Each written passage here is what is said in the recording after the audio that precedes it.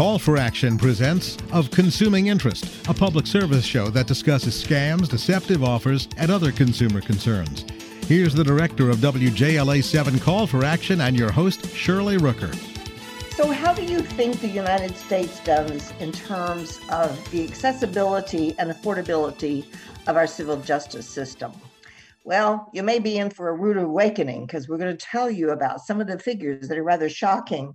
And also we're going to talk about some recent court actions and many of the things that are going on that affect your access to the law. And my guest today is someone who certainly knows that. His name is Tom Gordon. He is the executive director of Responsive Law. Tom, welcome to Of Consuming Interest. Glad to be here, Shirley. You know, you all have some very interesting things going on. I know that you recently had a summit to discuss some of the things that are happening. But overall, I'm afraid that what I read and what I know, what about our accessibility of our small claims court and so on, we don't rank very high, do we, in terms of what other countries have to offer, for example? No, I think anybody who's tried to get help with a legal matter in this country knows that it's something that we don't really do very well at. And that's been quantified over the years. There's an organization called the World Justice Project that has a rule of law index that they release every year. It ranks countries on a few dozen components that deal with how they enforce the rule of law. And although the U.S. is 27th overall in the rankings, which is not too bad out of 139 countries, it continues to be among the worst in the world in access to affordable legal help. We're 126th out of 139 countries for that category. And, you know, accessibility is really one of the big issues that we have here and that we see at Call for Action, because we deal with so many cases that really need some legal intervention, but the levels on them are higher than what our small claims court will allow. And is there any move to raise the limits on small claims courts, or is that too controlled by the legal profession and they don't want competition? There are a lot of places where the rules are set not so much in the public interest, but they're set by, these rules are set by courts and by bar associations. And so they're set not so much in terms of what's the public interest, but in terms of what's going to best serve that monopoly.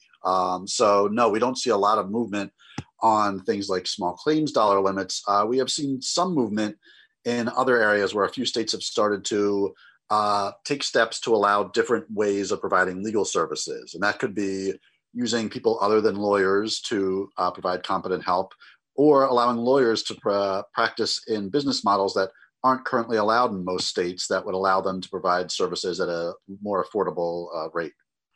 We've talked about these issues before, and I've always thought that there's something that can be done without taking away the livelihood of the lawyers, and at the same time making it so that some people, I mean, to afford a lawyer to do something for you, it's really pretty pricey, and it really does shut out an awful lot of our population. And then the small levels on the small claims courts, what with the value of everything going up so much and inflation and over the years, some of those small claims courts haven't seen any movement and whatever. But we're not here just to talk about small claims court. I want to talk about some of the other issues too, and that in terms of accessibility. And one of the things that was just recently decided in the Florida Supreme Court, I know that you've discussed, is the TICT case. And would you describe to our listeners what that is? Sure. There was a company called TICT, T-I-K-D, that was operating in Florida and several other states, where you could take a photo if you got a traffic ticket for a minor violation. I think they didn't do DUIs or any vehicular homicide or anything major like that. But if you got, say, a speeding ticket, you could scan that photo, upload it to their website, and they would quote you a price to take care of the ticket. And when I mean take care of the ticket, let's say you had a $100 ticket for going 35 and a 25. They might say, we'll charge you $75. And for that $75, we'll get you together with a lawyer. You do not have to do anything. You can meet with the lawyer if you want to. You could just let the lawyer take care of it for you. And win or lose, whether the lawyer gets the ticket dismissed or not, you will only pay that $75. And Ticked would then take the money that you paid them and pay the lawyer to represent you in defending against the traffic ticket. If the traffic ticket was dismissed, Ticked would keep the balance of the money. If it was upheld, Ticked would pay for the traffic ticket. Wow, that sounds like a winner for consumers. It was a win for everybody. It was a win for consumers who didn't have to deal with finding a lawyer for that, which can be very difficult. It was a win for lawyers who used this platform to find business because they could pull together, aggregate a bunch of cases and take them all at once, not have to worry about marketing and let Ticked find clients for them. Mm-hmm. The only people it wasn't a win for was a Florida law firm called the Ticket Clinic, which had been working statewide to take on ticket cases for a few decades. And back when they started their business, started their firm a couple decades ago, or whenever that was, they were the innovators. And they said, they did advertising, which wasn't usually done, and said, we will fight your traffic ticket for you. And people knew where to find them because they were on bus stop benches and lots of other places where people could find out about them. But then the Ticket Clinic convinced the Florida bar to go after Ticked for what they considered to be, or they claimed was, the unauthorized practice of law. They said that Ticked was acting was not a lawyer. The company was not a lawyer, and they said they were controlling what lawyers did, which is not allowed and is considered the practice of law. Okay, now that was a ruling in Florida, which means that the app can't be used there. Is that ruling going to be applicable to all states, or how does that work, Tom? Well, it's not binding on other states. What one state Supreme Court does in interpreting its regulations around the practice of law doesn't necessarily hold for other states, but other states will look at that for guidance often. So we are concerned that this will have a chilling effect on other companies that are innovating and providing affordable ways for consumers to get legal help. Well, I can see why there is a concern about that. As you said, once they set a precedent, it's easy for other states to pick up on it, and for the Bar Association. Who brought the case? Was it brought by the Bar Association, or was the complaint brought against the competitor? The complaint was brought by the Bar Association, but there was a lot of pressure behind the scenes by the Ticket Clinic, that law firm, to have the Florida Bar bring that case. And so the Ticket Clinic, I still don't understand how it was different from the other, because the app used lawyers as well. The Ticket Clinic was a law firm which was owned entirely by lawyers, the traditional way. I see. Okay. And so because the Ticket Clinic was a company that innovated, they weren't run by lawyers. That was considered, by at least in the minds of the court, to be unauthorized practice of law. Okay. All right. Well, lawyers represent the people. Yeah. Let's just take a brief pause here to let our listeners know they're tuned into Of Consuming Interest. You're listening to Of Consuming Interest. I'm Shirley Rooker. My guest is Tom Gordon. He's the Executive Director of Responsive Law, which is Tom himself is a lawyer. He is out there fighting for consumers' rights in terms of giving access to the legal system and making it more affordable. Tom, moving forward here, we've been just talking about that Ticked case, which I find fascinating. Do you think that there are ways that they may find to get around this ruling in Florida? I know that the Florida Bar Association is very restrictive. They don't want a bunch of retired lawyers coming down there practicing as well.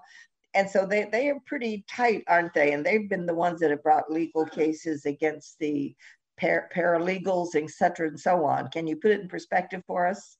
Sure. Florida has consistently over the years been one of the most aggressive in going after competitors to the traditional bar. So as you mentioned, the Florida Bar has sued paralegals for engaging in what they considered unauthorized practice.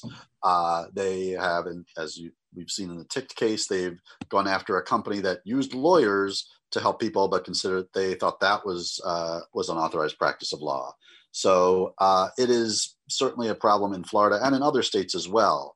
What was interesting in the Ticked case, one of the many things that's interesting is the opinion of the court mentioned several times that they did not think that TICT was harming anybody. And in fact, they thought that as a matter of policy and as a matter of improving access to the legal system, TICT was probably on balance providing a good service for people. But they said it just wasn't their job to, as the court, to make that decision about policy. Interestingly, though, guess who makes the policy about who can practice law in Florida? Gee, I wonder if it has anything to do with the Bar Association.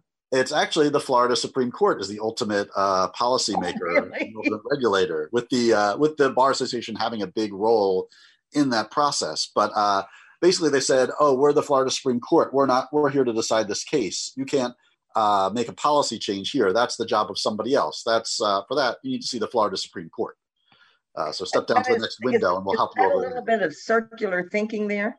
Right. There's a lot of circular thinking and a lot of excessive bureaucracy. So what's likely to happen if there were to be a situation where the Florida Supreme Court were to change its mind on this as a policy matter and change the rules that they felt they had to uphold in this case, they would have to go back to a process where the Florida bar is formally involved at every stage, and then would have to have mandatory input from the Florida bar and as members of committees that would consider this. If it somehow made it to the Florida Supreme Court, a couple of years down the road, you could potentially see a rule change through that process. But I wouldn't hold my breath waiting for that to happen.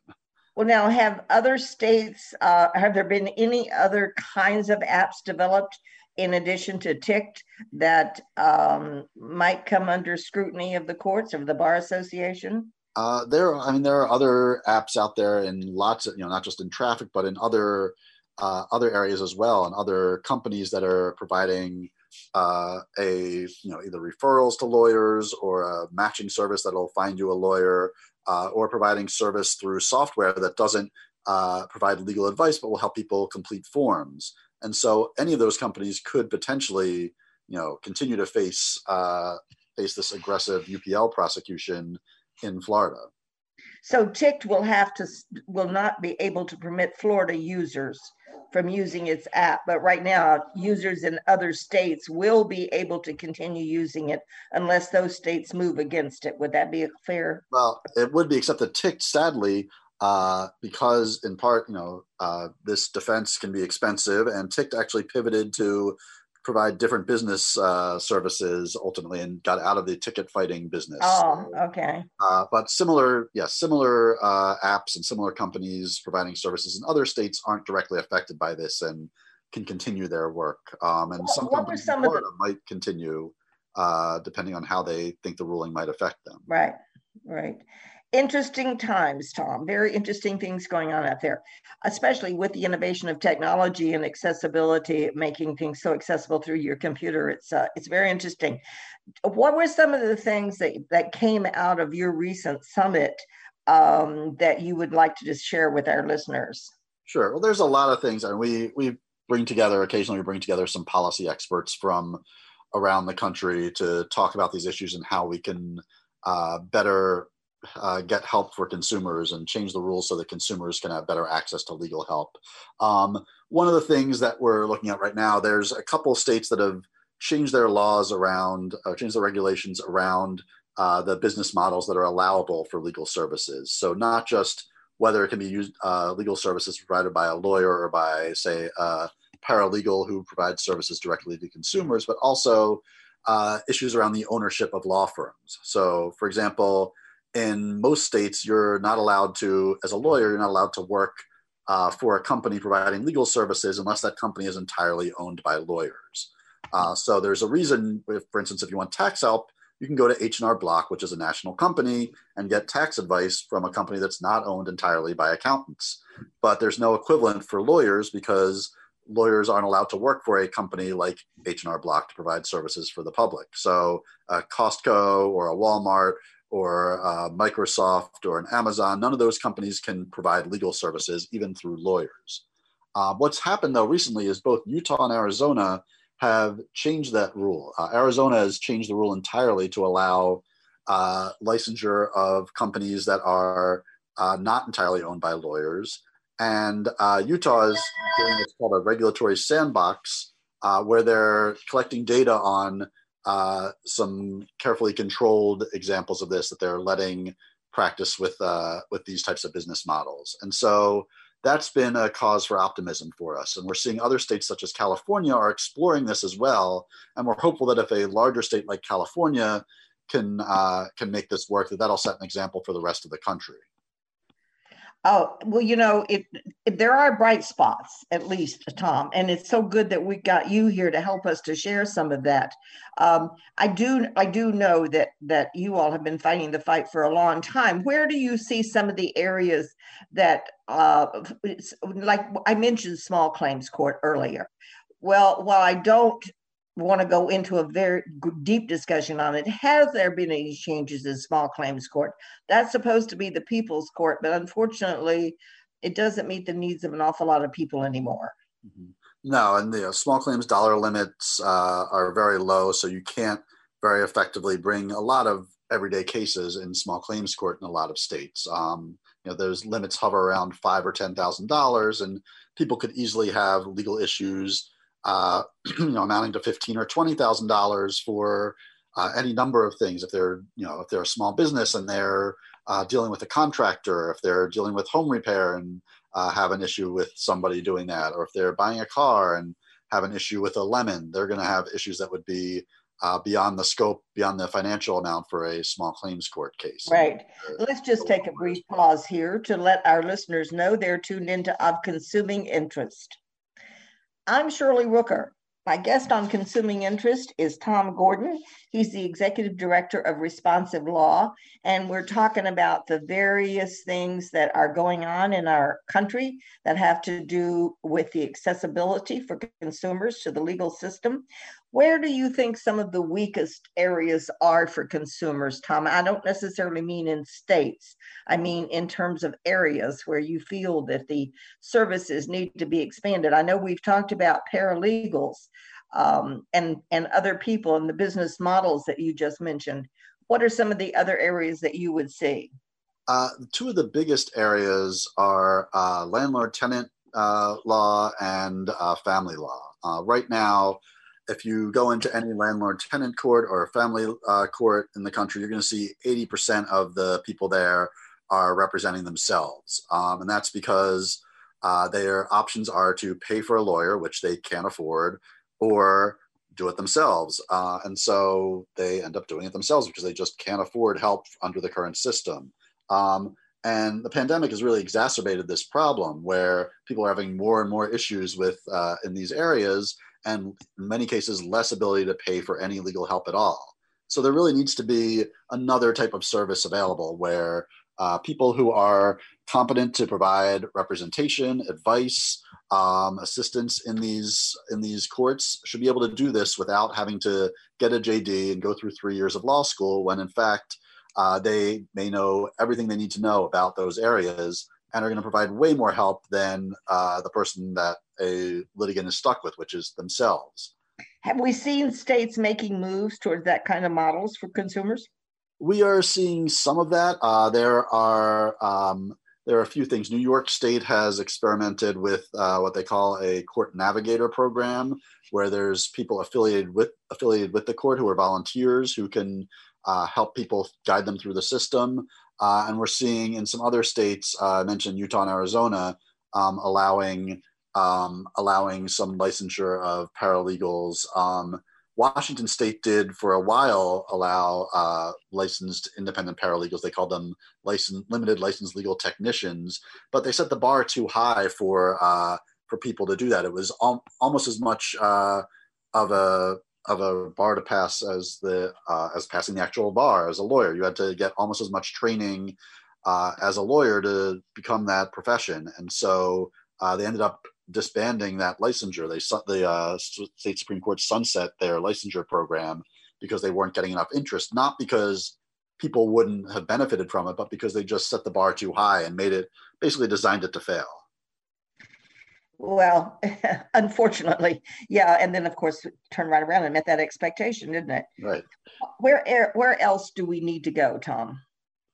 California, as I said, is the big place right now. And one of the big problems with this process in any state, and it's certainly true in California, is that it is entirely run by lawyers. The State Bar of California, which is actually the regulatory agency that regulates the practice of law there, is actually made up of both lawyers and non-lawyers. But the process by which they do their hearings and give notice of potential changes is entirely within the legal bubble.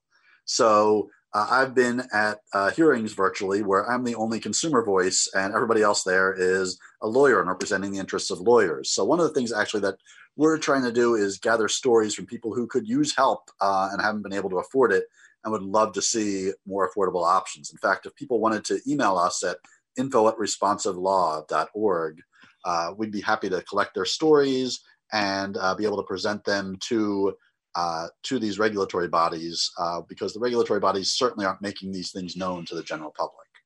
Yeah, and that is so important that consumers put their voice out there, make it heard, let your representatives, the legal profession know that we want help, that we need help, and that we need to give access. Well, I go back to the small claims court. The amounts allowed in them are so small, it's laughable anymore.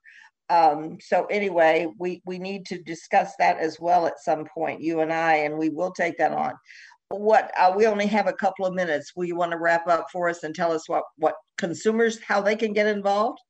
Sure. Like I said, we are gathering consumer stories of how the legal system has been unaffordable for them. So stories of how people, this is a common thing, sadly. Most people have an issue where they were not able to get help from anybody because lawyers were unaffordable. And so talking to people about what kinds of experiences they've had with the legal system and how they would benefit from having a more affordable option of some sort of affordable professional, whether it's a lawyer or somebody else. Again, if they email us at info@responsivelaw.org, we'd be happy to follow up with them and talk. And if they want to talk to a policymaker such as the State Bar of California at one of these hearings, it would be great to be able to surprise them with the mass outpouring of consumers who just don't know that there's a hearing being held by the State Bar of California. And our listeners should know we're not anti-lawyers or anything else. My husband's a lawyer. I even have friends who are lawyers, Tom, and you are an attorney as well. So it's not that we want to make the life difficult for the legal profession. We just want to have a little bit more access to it, which, we've seen a move in doctors' offices, for example, to doctor's assistants, physician's assistants, which has really opened up the medical field a good bit for many practices. So we need to see some more of this in the legal profession, I think.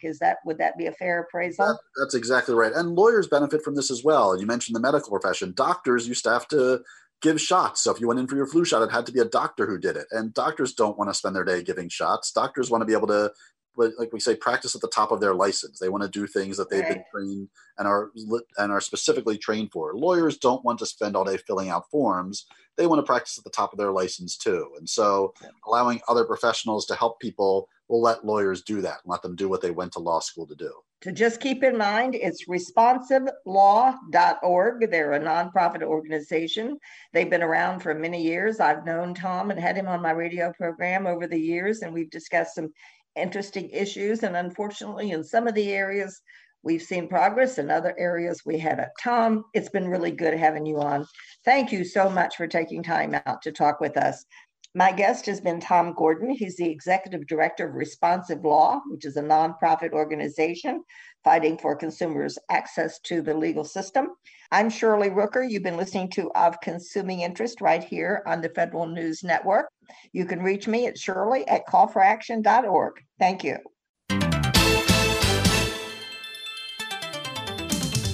Of Consuming Interest is a public service program presented by WJLA 7 Call for Action, hosted by Shirley Rooker.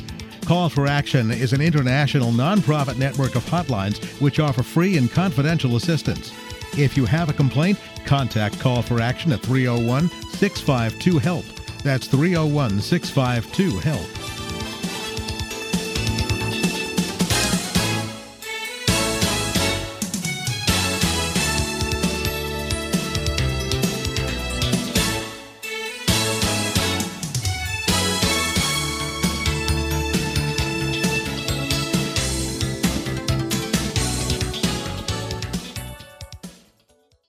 To be your best every day, you need proven quality sleep every night.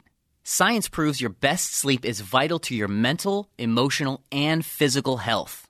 And that's where the Sleep Number bed comes in. And let me tell you, ever since I've had it, my sleep IQ score is just going higher and higher. And did you know 8 out of 10 couples say that one of them sleeps too hot or too cold? Science tells us regulating your sleep temperature leads to higher quality sleep. For many couples, temperature struggles are a real challenge. So here are some tips to help you both sleep just right.